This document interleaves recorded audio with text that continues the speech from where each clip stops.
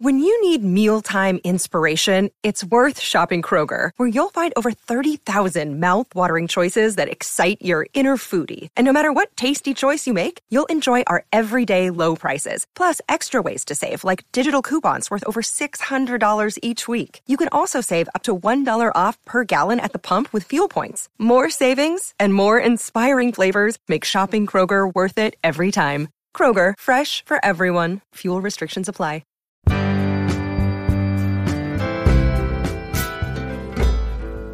Welcome to After the Deluge. I am Justin Cox, and I am your host.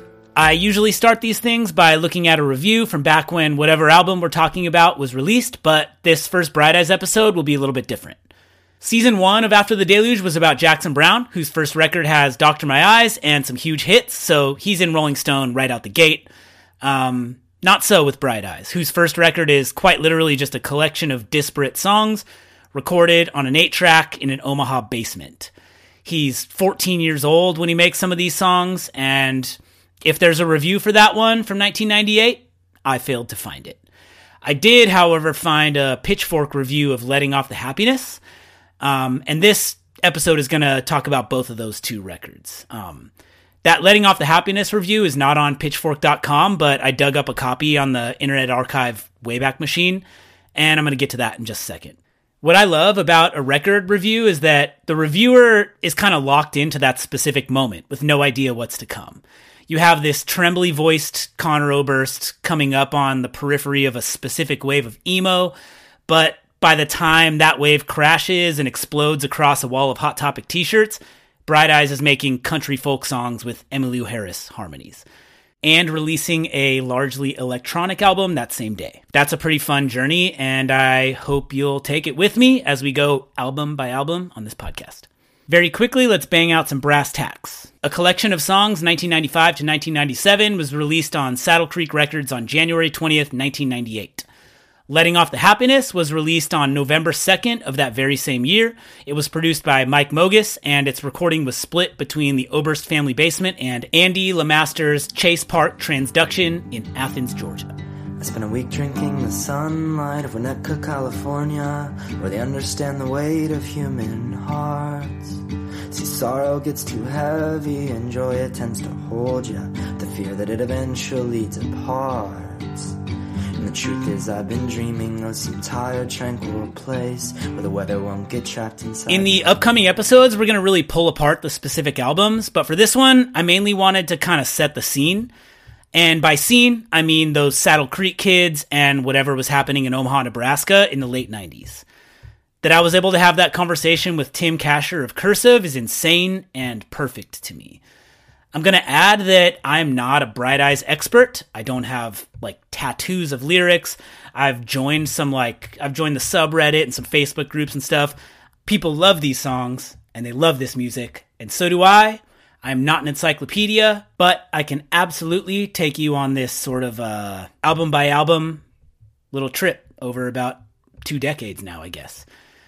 Before we get to my conversation with Tim Kasher, let's go back in time to the late 90s when writer Jeremy Schneier hit publish on his review of Letting Off the Happiness for a very different Pitchfork than the one we know today. The date on his review says December 31st, 1999, which was the eve of Y2K. But that's a whole year after this album came out, so that's probably just an artifact of the Internet Archive. That New Year's Eve thing stood out to me because right before they sing Contrast and Compare, Conor Oberst and Neely Jenkins of Tilly and the Wall, there's a voice that says... No, it's 7, so it's 5 hours before 1998. Here's the song. And the last time I... 1, 2, 3, 1, 2, 3.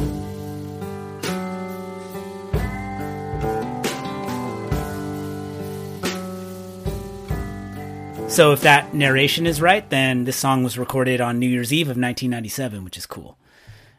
Pitchfork gave this record a 6.8, which feels honestly about right to me, but I'm certain some diehards would dispute that. I think I'm sort of putting Bright Eyes records on a Bright Eyes curve, and that makes a 6.8 for Letting Off the Happiness feel fine to me, honestly. The review starts, So, my pal Boris sticks his head into my room while this Bright Eyes CD is playing and says, rather incredulously, "What the hell is this? Emo country?" That gives you a glimpse of Pitchfork in the late 90s. I personally think more Pitchfork reviews should start with friends named Boris, like popping in to drop some thoughts. Let's get back to it. Here we have an album which combines the sad, slow melancholy of such celebrated artists as Smog and Cat Power with characteristics more in keeping with Oberst's former band, Commander Venus. It's a good time for me to add that today's guest was also a member of Commander Venus, a band that also included members of The Faint, Tilly and the Wall, and more. It's a good little preview of what they were doing in Omaha, Nebraska in this Saddle Creek scene. Occasionally, Oberst's lyrics can get a bit ponderous and pretentious. Witness a poetic retelling of an unfortunate seduction, the title of which should pretty much say it all. Oberst's scratchy, barely on-key holler, which made listening to Commander Venus more of an endurance test than an exercise in pleasure, is definitely an acquired taste. It really is endearing for the most part, but it'll get on your nerves when he gets all teary for the entire duration of certain tracks. What holds the whole mess together is Oberst's evocative, intelligent lyrics and his knack for the well-placed cathartic yell. That's ding ding for me. That to me nails the record. That's a good job, Jeremy Schneier. Given the fact that Oberst isn't quite 20 years old, we'll let certain errors considering the overall quality and ambitiousness of this record slide a bit. I mean, hell, the stuff that most otherwise talented people come up with when they're 18 is usually complete crap. So let's just call him, quote, one to watch for, and leave it at that. This early days Pitchfork review kind of has the same messy charm of Letting Off the Happiness for me. I think the writer ultimately nails it. It's a little bit messy, a little bit overdramatic, tons of really cool, interesting lyrics, clearly someone to watch for. Good, but especially good when you consider how young he is. I mean, that's what Letting Off the Happiness is, you know? It's a very cool record, clearly a launching point and kind of like a line in the sand for Saddle Creek. And just like, it's so good, but it really is kind of like a, whoa, dude, let's see what this guy does next. And you know what? He proceeds to do some very, very, very cool, interesting stuff. Tim Kasher is the singer, songwriter, guitarist, and founding member of Cursive, The Good Life, and broadly just an artist and creative person who's worked in music, film, and more. He just released a great solo record called Middling Age. We had this conversation right after Cursive returned from a tour with Thursday, and right before he went on a solo tour with Laura Jane Grace and Anthony Green. In a second, you're about to hear The Invisible Gardener, which is track 1 off of a collection of songs 1995 to 1997, which for most artists would just be an instrumental prelude to kick off an album, but for Bright Eyes, that kind of holds some extra significance when you look at all the records that lie ahead.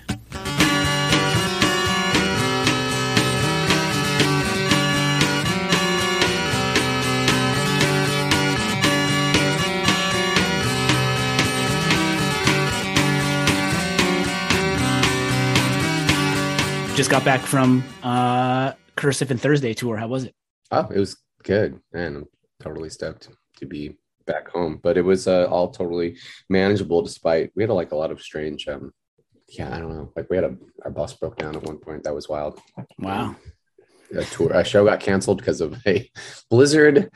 And I had to drive through a second blizzard. It was just weird. I tour through January and February often, and now I feel like maybe my luck has ran out. Yeah, those aren't even the typical run-of-the-mill pandemic cancellations. No, that was what's kind of funny about it is that none of us got COVID. The whole concern about the tour was COVID, but we are actually quite careful the entire time. So beautiful. Well, cool. I'm going to ask you about your new solo record that's coming in a little bit, but let's go way back for the purposes of this right now. It's Sure. really funny. It's really funny because I recently watched the Spend an Evening with Saddle Creek thing, and obviously a whole bunch follows up this period of time in the late 90s and everything. Clearly something was happening in that place, and I have some more questions about it, but how do you feel about those early Cursive records? Well, I don't want to pat myself on the back here, but I feel good about the Cursive records.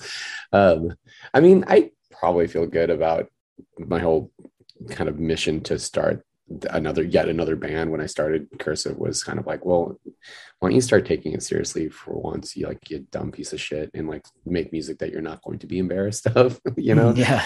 later. And so I feel comfortable with the Cursive catalog, but I can't say that is about like Slow Down Virginia and a lot of stuff back then, I guess.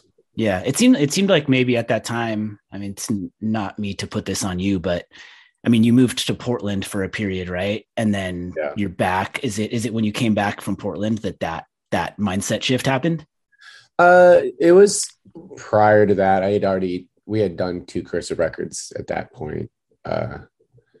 Those 2 Cursive records though the third one was Domestica, and there really was kind of there was certainly like a shift, just kind of like a overall approach. And I don't really know how or why that happened, other than maybe I just kind of just needed to get just a little bit older for me or something. I needed to kind of wisen up a little bit more as far as songwriting goes. But again, that doesn't suggest that I don't dislike those first 2. They just they have a different feel, almost not really a different band, but maybe a different band, kind of. Band, I mean, it seemed like Cursive really, and I'd say Bright Eyes as well, like there was a very conscious not do the same thing over and over type thing as you follow it from Letting Off the Happiness to Fevers and Mirrors to Lifted. It's like kind of can draw some parallel. I mean, me as an outsider, it's a different kind of music really, but like Domestica to Ugly Organ and stuff, Yeah. Jenny's in the garage. She's got the car in neutral. She rolls it out so quietly. It's Saturday as usual.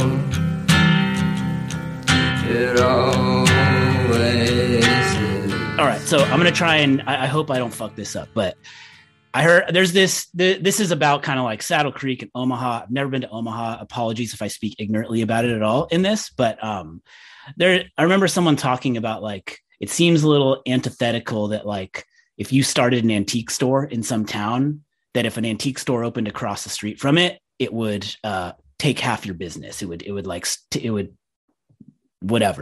not be good for your business because now there are 2 of them. But what they kind of go on to talk about is like if you have one antique store in a town, it is what it is, and it's not a destination for anybody. But then all of a sudden you have 5, 6 of them. Now there's like that becomes what this town is, and now there's like a feeding energy that comes off of that. And so like you can read a ton about like music scenes out of LA and New York and even Seattle, but like those bands were all from different areas of the Pacific Northwest or Washington DC with like Minor Threat and all that. Something about the thing that happens in Omaha in the late 90s with Saddle Creek is like the bands don't necessarily sound the same. It's not a place that it feels like I mean, you only know your own experience, but I'm trying to understand Omaha at that time and everything that came out of it. Well, firstly, I very much am a proponent of the more antique stores, the better. It's something that I think is talked about often. We have a couple, myself and the other gentleman in Cursive, we have a couple bars in Omaha, and I'm always a fan of like, because both of our bars kind of just sit off a little off, and one's like way off in the cut, and the other one's just kind of like a little off to the side. And if we had more bars around them, then you'd have a scene. Yeah, that's like what you call, it'd be like you'd have like a corridor of bars, and it just brings more people, actually, not less. And yeah, you're right. If there was if it would have been just Bright Eyes or just The Faint, there wouldn't have been like a story there, or the story would have been like more of a footnote, like they happen to be from Omaha, Nebraska. Can you believe that? But to have like a slew of bands from there, I think it was kind of that definitely made the story. There wasn't a lot of a discussion amongst ourselves between us all about like, you're Connor, you're doing folk stuff, so we have to go over here and do like that's already taken. We didn't really talk about it, but I do think that it was all kind of there's a lot of like silent implication of or you know what, or how about maybe the bands talked about it within their own their own little circle. Oh, this is turning into a horror movie as your door is opening behind you. That's either a cat or a dog with something's pushing up against it. Oh yeah, dog. I don't know. She it's made a small person with a knife. Yeah, she. You know, I think that I use the Faint as perhaps the best example of it, just because they took such a hard left from what we were doing, and I think that was so cool. And I imagine that they probably talked within their own party about like, oh, you know, like Bright Eyes is doing this folk stuff and Curse is already doing this hard rock stuff, and we all wanted to write with one another, like write alongside one another, but we didn't want to rip one another off more than we already felt like we were, you know. It's incredible really though, because like you talk about like having all those bars down and like that's how you get a scene or make it a place to go to, but it's almost like being like, okay, this scene has a dive bar, like high-end club, it's not like one of these scenes where it's like, oh yeah, a bunch of skate punk came out of San Diego in like the mid 90s or whatever. It's all of a piece, and there's really some kind of like artistic exploration or something, like a thread that binds it really. But what the Faint does and what Bright Eyes does is such a different thing. Well, here's the thought. I don't think this kind of just popped in my head because you're kind of using that at the bar analogy. We really were born of like eclecticism was like pretty important, like really early on. And I wonder if I bet that kind of stuck around. It was important to us to not homogenize what we were doing. And I bet that kind of like inadvertently created Cursive and in the Faint. Those two styles were a little bit more like outlier for us, because mostly, you know, I should mention Lullaby for Working Class as well, because they were doing something different from all of us too. They were like, let's use like all of these like you know, acoustic instruments in like a vast, you know, like let's litter our liner notes with like all of these different instruments that people are generally unfamiliar with, especially in indie rock. But anyway, yeah, that's what we were born of, is indie rock. Absolutely. Right. I mean, we were born of, you know, Archers of Loaf and Spoon and, but then also Fugazi and, you know, just all kinds of stuff, Superchunk. But, yeah, I mean, that really feels like when I'm saying that there's like a thread that binds it, that's what feels like there is, you know. And like what you just mentioned about Lullaby for the Working Class, you see those. I mean, the sound the Faint does, and then the cello coming into Cursive, and then you catch these kind of things all over Bright Eyes. It's like, what is that instrument? Why is that there? It's cool, yeah. You know, it's a deliberate choice. Tell me what you wanted to hear. Let me do the right thing. Let me do the wrong thing. If it's ever this clear, I'll only say it once. Just let me turn the amps way so you can hear. I saw a thing where it's like it was called Lumberjack Records, and it was like, oh no, there's a distributor called that. We got to change it to Saddle Creek. And when and so it's like they got to change it. I think the way it was referenced was like, so everyone got together and then like agreed on Saddle Creek.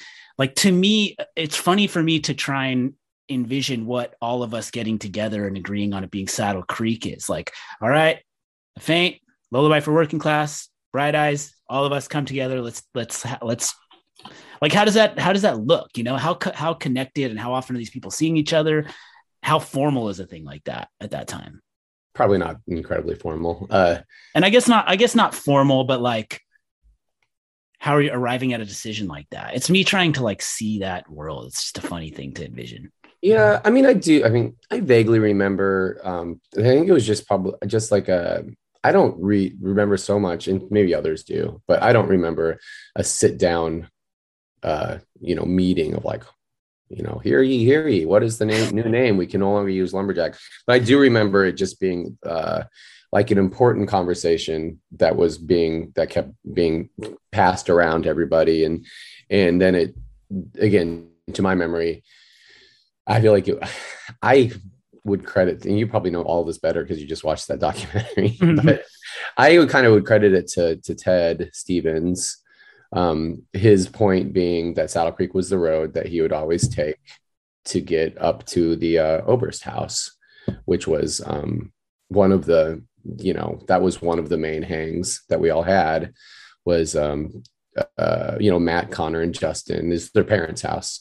Yeah. And they lived next door to Bart Volkmer, and Bart Volkmer was part of our scene too. He was in Smash Mouth, if you're familiar, as our Steve Peterson and Clint and Bart's band before Smash Mouth. Yeah. They had the name first. They were a great band. And so that was just, I kind of remember that just being floated around, and like, to me, it's like, yeah, that makes sense. That's it was just kind of like picking a name, but we wanted it also to be something that meant something to us. And Saddle Creek is a through way to where a lot of us were living at the time.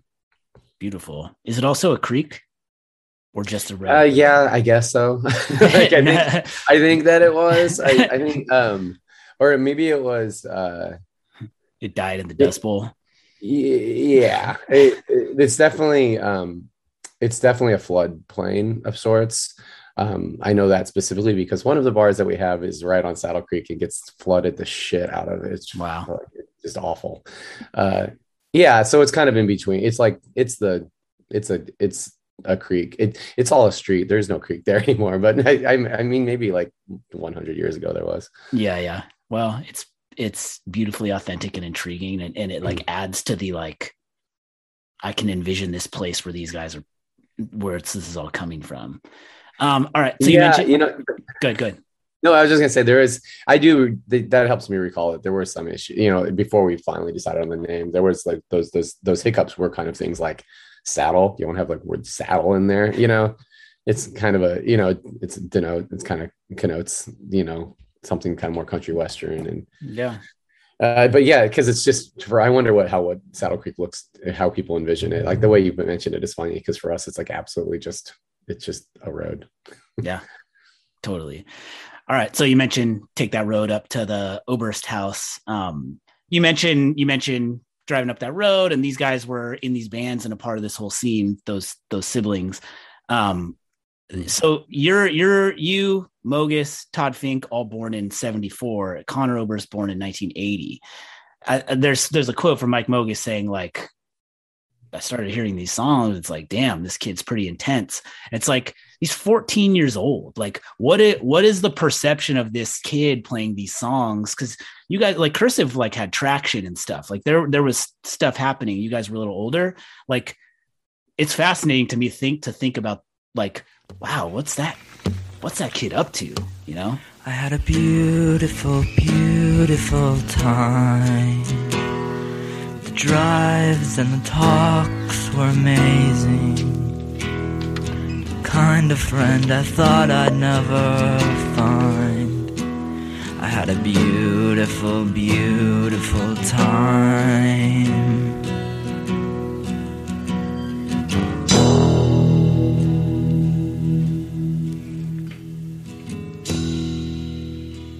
It didn't take us too long to kind of buoy him up as a peer to all of us. I do remember that transition because, I mean, for one, I grew up with Maddie, his older brother. Yeah. And played in bands with Maddie. So Connor was absolutely a younger brother for, that a lot of those early years. But he just kind of grew. He grew fast, and he grew up fast. And a lot of that, I think he attests to this as well, is that he grew up with us. Like he grew up with older kids. Both him and Justin were just like funny kids. They're just funny guys, and we just, they kind of wanted to hang out, and we kind of kept letting them hang out. And so Connor just kind of grew up fast, and had a lot of, and as everyone heard, kind of had a lot of clever ideas early on. And I'll attribute Ted Stevens yet again. Ted has like so much to do with so much of this. I feel like that documentary gets it wrong a little bit, and they kind of like attribute me to so much of it. I think that people just kind of liked what I was doing with Slowdown, but Ted had so much to do with really kind of keeping it all together, giving everything direction, I think, Yeah. So he saw something in Connor more than anybody else did, it seemed like, and he really championed Connor at such an early age. And And that was cool. And I think that maybe possibly more than most anyone, that's maybe one of the most important influences for Connor. Nice. Because Ted gave him so much of that confidence to just like, yeah, these, like record these, got to get these songs down on tape and like, let's put them out. And, I like the way you put that he saw something in him, because it's like you, at that time, like those collection of songs, 95 to 97, like 4-track basement recordings, like you do got to, for a lot of it, you do got to kind of see, it's pretty rough, you got to find the potential in there, but you listen and it's there. It's like, shit, man, there's something this kid's doing. He's doing something. And to be that young, it's just wild. Yeah. Yeah. And I'll confess to didn't see it the way that he did either, but I certainly didn't dislike, certainly liked it, but I liked it probably much more the way that you like your friend's music, Yeah. Like your good buddies recording stuff. And like, I took it seriously and I enjoyed it, but I didn't really quite see I didn't quite see what Ted was saying initially, but yeah. Hang on, I got a cat now going crazy. 1 second.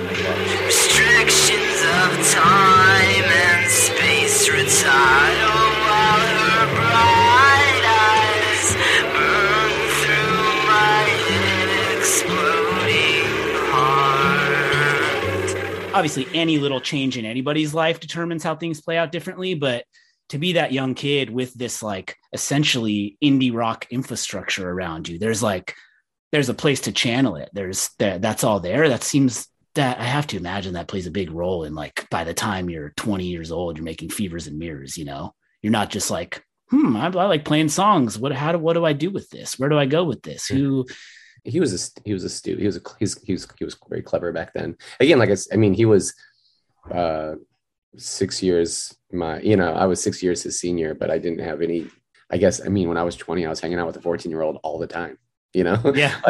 And it didn't seem weird to any of us because both him and Justin were they're just intelligent, clever, witty, astute kids, Yeah. That we just had to like not let them drink alcohol or smoke weed, Nice.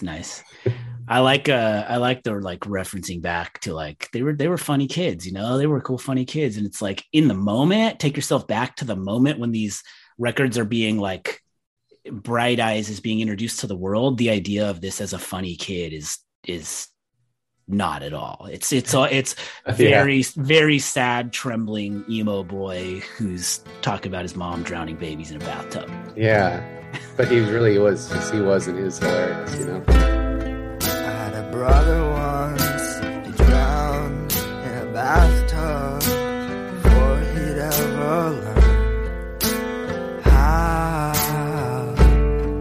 to talk. And I don't know what his name was, but my mother does. I heard her say once, Patrick, my prince. Okay, I think you get that now.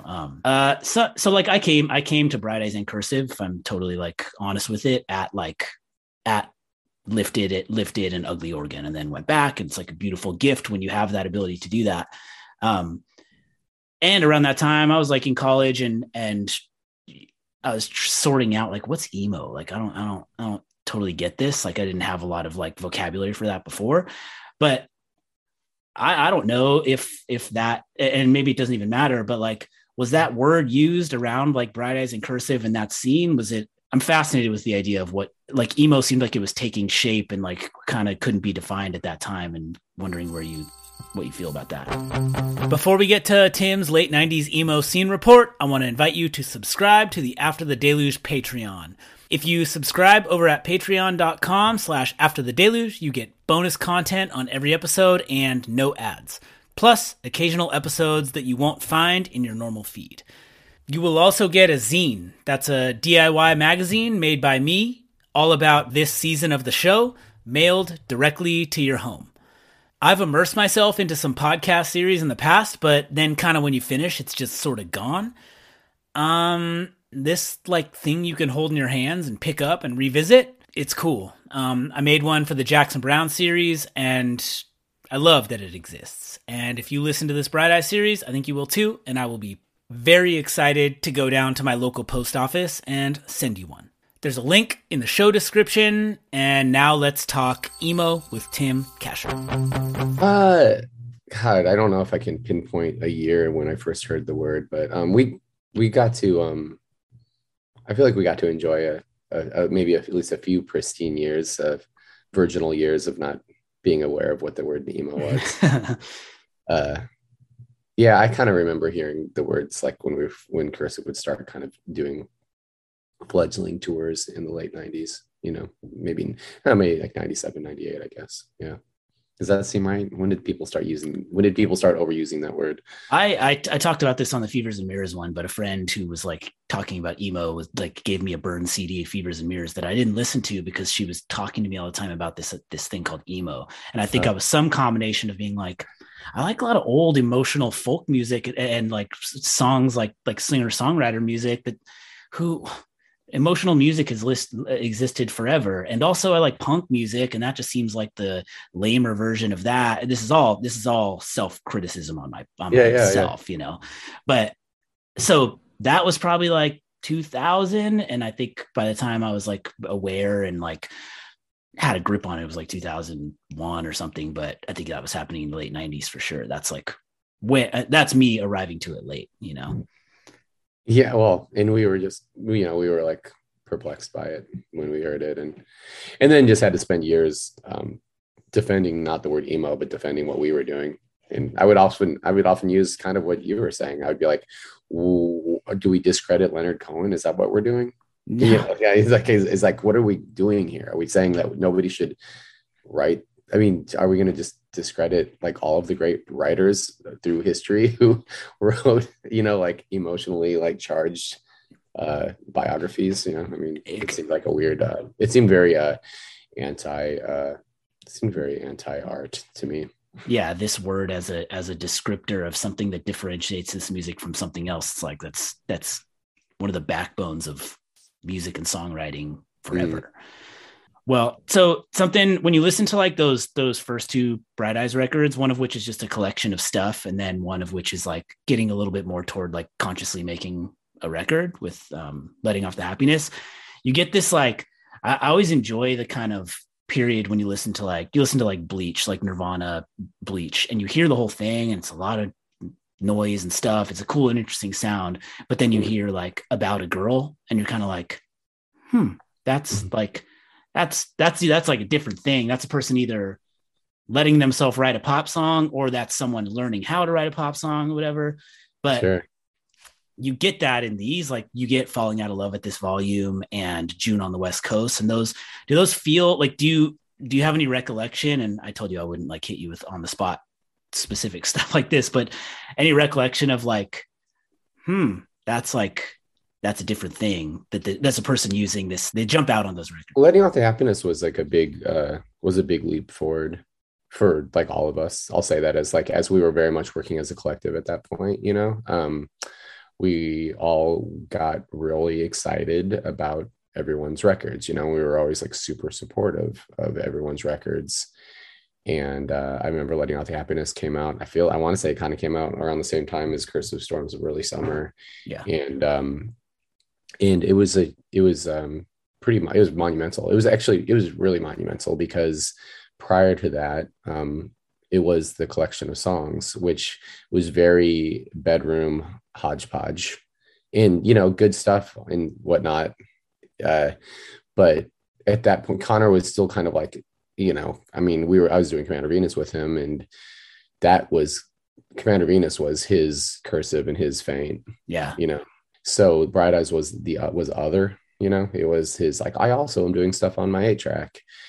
And so when Letting Out the Happiness came out, that was like, oh, wow, this is great. He's like going like full bore with Bright Eyes. I dreamt of a fever, one that would cure me of this cold winter sad heart. With heat to melt these frozen tears, burned with reasons as to carry on. Into these twisted months I plunge without a light to follow, but I swear that I would follow anything, just get me out of here. But you get 6 months to adapt. Yeah, that was a pretty monumental shift. I mean, there's like something really, the idea that you're all coming together, as you're calling it, a collective, to like lift everybody else's thing up. Like, it seems like maybe that the existence of a thing like that now is maybe cordoned off to the internet.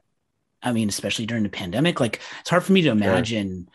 I mean, I don't know, you know, like I'm aging person, I'm in middling age, but I don't know. It's hard to, it seems unique even in that time, whatever you guys had happening, but it seems like it'd be extra unique now. This is probably just gets into like dull conversation, or it's maybe dull to me because it's like talked about it so much, but Omaha, I think, has a lot to do with it. I think that just, you know, I think you're going to be much more likely to find something like this, like in Cheyenne, Wyoming, or something, you know, where there's just like not a lot of scene to be spoken for. And that, I think that was really to our benefit, you know, like we were like a group of kids who all kind of like got obsessed with music and with playing and writing music. There wasn't a ton of other things going on. And also we recognized full well that we had to do it ourselves. There was like, in Omaha, there weren't avenues out, or, you know, yeah. And that's, and maybe there was some pre-internet benefit to that, or as you're suggesting, maybe the internet, maybe this can happen more often with the internet. I don't know. I'm also middling aged, I suppose, as far as not understanding how the internet really works with youngsters these days. Yeah. So it's sort of like there's not a scene unless we make a scene in this place. And then, well, and we were so insular, I guess. It's like, that was, I don't know, something about all of that kind of like, we didn't really realize, well, we didn't even know what to compare ourselves to, you know, but I do think that there's a lot of benefit to us being kind of way out there in the middle of nowhere, and and then being like, we can only help each other, you know. And I visited my brother on the outskirts of Olympia, where the forest and the water become one. And we talked about our childhood like a dream we were convinced of, the perfect peaceful street that we came from. And I know he heard me strumming all those sad and simple chords as I sat inside my room so long ago. And it hurts that he's still shaking from those secrets that were told by a car closed up too tight and a heart turned cold.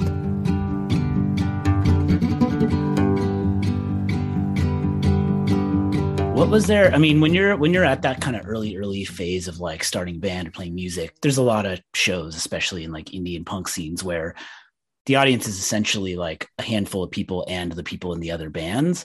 Like, how much of like those early shows and like those early Saddle Creek shows and stuff like that were like, was there a good amount of people in Omaha that were just like people who came out to watch these shows, like part of that scene, but just as not people who played in Saddle Creek bands, but just people who liked that music and wanted to go see it?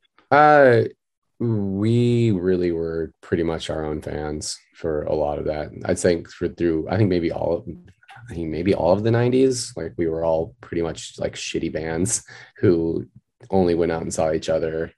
And you know, there was, to be in deference of like the smattering of kids who came out, you know, there was a very, very small scene of people who supported and you know, came out to shows and helped out. But it's mostly house shows, you know, and we play Cog Factory. And I do remember the first handful of years of touring. I think that we all had similar stories of like, yeah, it was this, you were playing to 200 people in New York and 30 people in our hometown, you know? Yeah.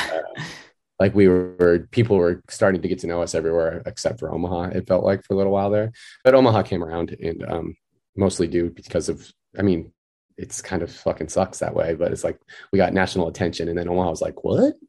You know? Yeah. That's funny. I'm reading this Dan Ozzie Sellout book right now. Yeah, I read that. The book. Yeah, it's really great. It's funny. It's funny. Like, those first few chapters are like Green Day, Signs blows up, Jawbreaker, Signs, it goes poorly.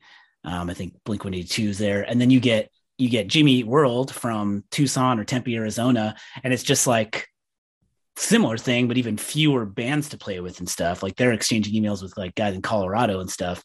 And then they sign and it's just the people in Arizona, like the boys made it, like the boys made it out, like none of the baggage, none of the, like, it seems like something unique to the size of town and the removed from the main places or something. I felt that way about the Jimmy Eat World chapter as well. It feels different than the others. There's drama to be found in that chapter, but it had nothing to do with like the early scene. Yeah. The whole idea of the word sellout is like all the baggage that comes with it, and does this compromise things, does this blah blah blah, and it was like, we don't even have fans. We don't have fans to piss off yet. It's just some guy heard our demo and could tell we could make a melody, and they were right. I'm excited. There's a Thursday chapter, right? I'm not there yet, but I'm excited to get there. Contrast and compare between the busy ones and the ones who don't care until there is no one that you really know. So I drift through these days. All right. So you talked a lot about the sort of like exploratory nature of these bands on Saddle Creek, kind of like an artistic bent to try new things. You strike me as someone, I do some writing for the Hard Times, the satirical punk magazine, and those guys actually connected me with you, and I thank them for that. But you were talking to them. I mean, you've made a movie, you have The Good Life, you have Cursive, you've made solo records, you have a solo record coming out. Quick note, Tim's album is out now, and you're going to hear some of it at the end of this episode. Can you tell me a little bit about that? It seems like a constant itch to be doing other new things, maybe. I think that's kind of it, just what it is. I think that there's some like mental health to it as well. I get kind of, I think that constantly working on things kind of helps keep like the devil away. I just I get kind of depressed if I'm not working on stuff, and I just get really excited about it. I feel, I mean, I'm fortunate enough that I get to just fill my docket with these kind of selfishly grand notions. Cool. It's inspiring. I mean, the idea that like you writing a Cursive song, you writing a Good Life song, you writing a Tim Kasher song, like this can also ask you this question, but I've thought about it in terms of Bright Eyes as well. You know, you have a solo artist, you have a band, you have a Better Oblivion Community Center and Mystic Valley Band. Like, do you occupy a different space? Do you know what you're writing when you're writing? Do you find that along the way? Is it some combination of all of that? I kind of have a different mindset, I suppose, and maybe a different frame of references and of influences, I suppose, if I'm writing for different things, for different projects. But I also kind of start if I'm lucky, I'll have an idea for the album before I get started, and that will kind of help steer the ship. Sometimes that's not the case though. And so I have to just kind of work on like, okay, this is just generally a solo record. And so then I just have to kind of like wait and see where that leads, you know? But yeah, there's also, I've learned over the years that you're writing for your band. So if I'm writing a Good Life record, I'm thinking about, I know the tastes and the qualities and the flavors that Steph and Ryan and Roger like, and I kind of want to appease them. You know, I want to appeal to them and get them excited about it. And it's you know, obviously same with Cursive. What's unusual and what's kind of feels like, you know, the feeling like alone on an deserted on an island is doing this solo records. It's like I don't really have a sounding board for that, but I also think that's good too. I think it's just a different approach that I kind of try to embrace that in that way as well. My problem is I think I'm a terrible, I don't think I'm a terrible editor, but I'm terrible at knowing the quality of my own work. And so with my solo stuff, I don't have without a sounding board. I don't really have people being like, you don't hear that, you know, like this song that you're scrapping over here is your best song, you know, and I'm like, I don't know. I don't like that one as much as these other like dour ones, you know. I don't think you're alone in that. And I think also good on you though for being open to that kind of conversation when you're doing collaborative stuff, because I think there's plenty of people who struggle with even hearing that kind of thing, regardless of what they're making, you know. Yeah, I think that some of you should embrace. One should embrace the benefits of working with with a group. Yeah. Like that should be the. I mean, hopefully that should be the point. Is getting constructive feedback. I love it. All right. Well, that draws a line perfectly to you have a solo record coming out. Can you tell us about it? Yeah, it's called Middling Age. It's as many of us have had strange experiences through the pandemic now. I won't be so dull and obtuse as to say it's a pandemic record because it's not. I actually wrote a lot of it before the pandemic started, but that's what's strange about it. That's the strange experience for me, is that I opted to hold on to this record because I couldn't really let go of the record during the pandemic, knowing that I would never be able to tour for it. I just felt like it was such a disservice for this record that every record I do, you work really hard on it and you're like proud of it and you want to get it to as many people as possible. And I felt like without having any outlet to be able to go to everyone's respective towns and kind of like show up and be like, hey, I have a new record.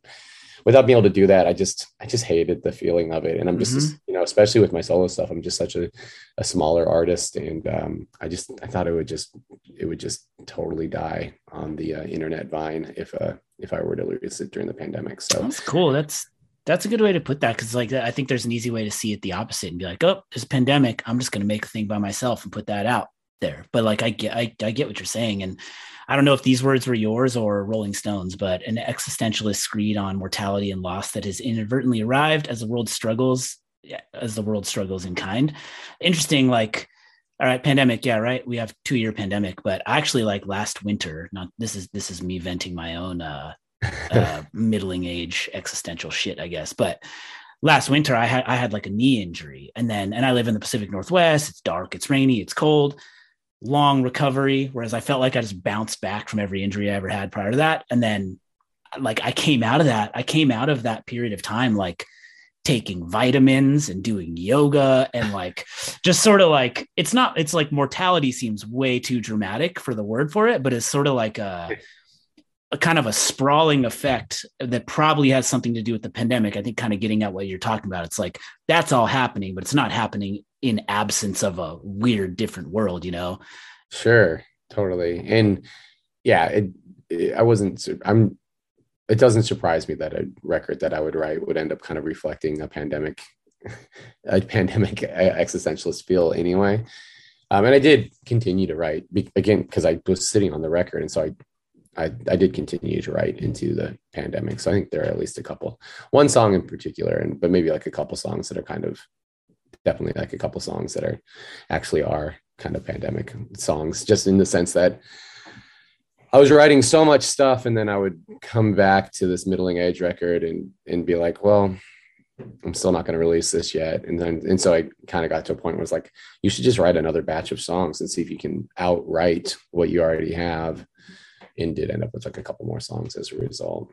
But it's all just strange for me. I really do like to just kind of like, I like to keep hurtling forward, and I like to release.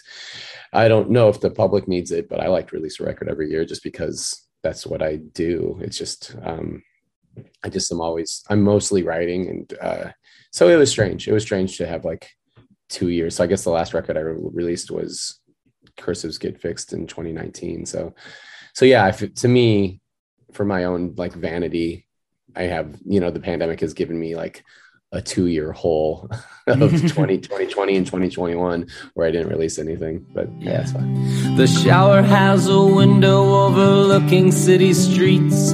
You'd glower at the rush hour on hungover mornings. I'd post up on the toilet just to keep you company. I don't think about you all the time.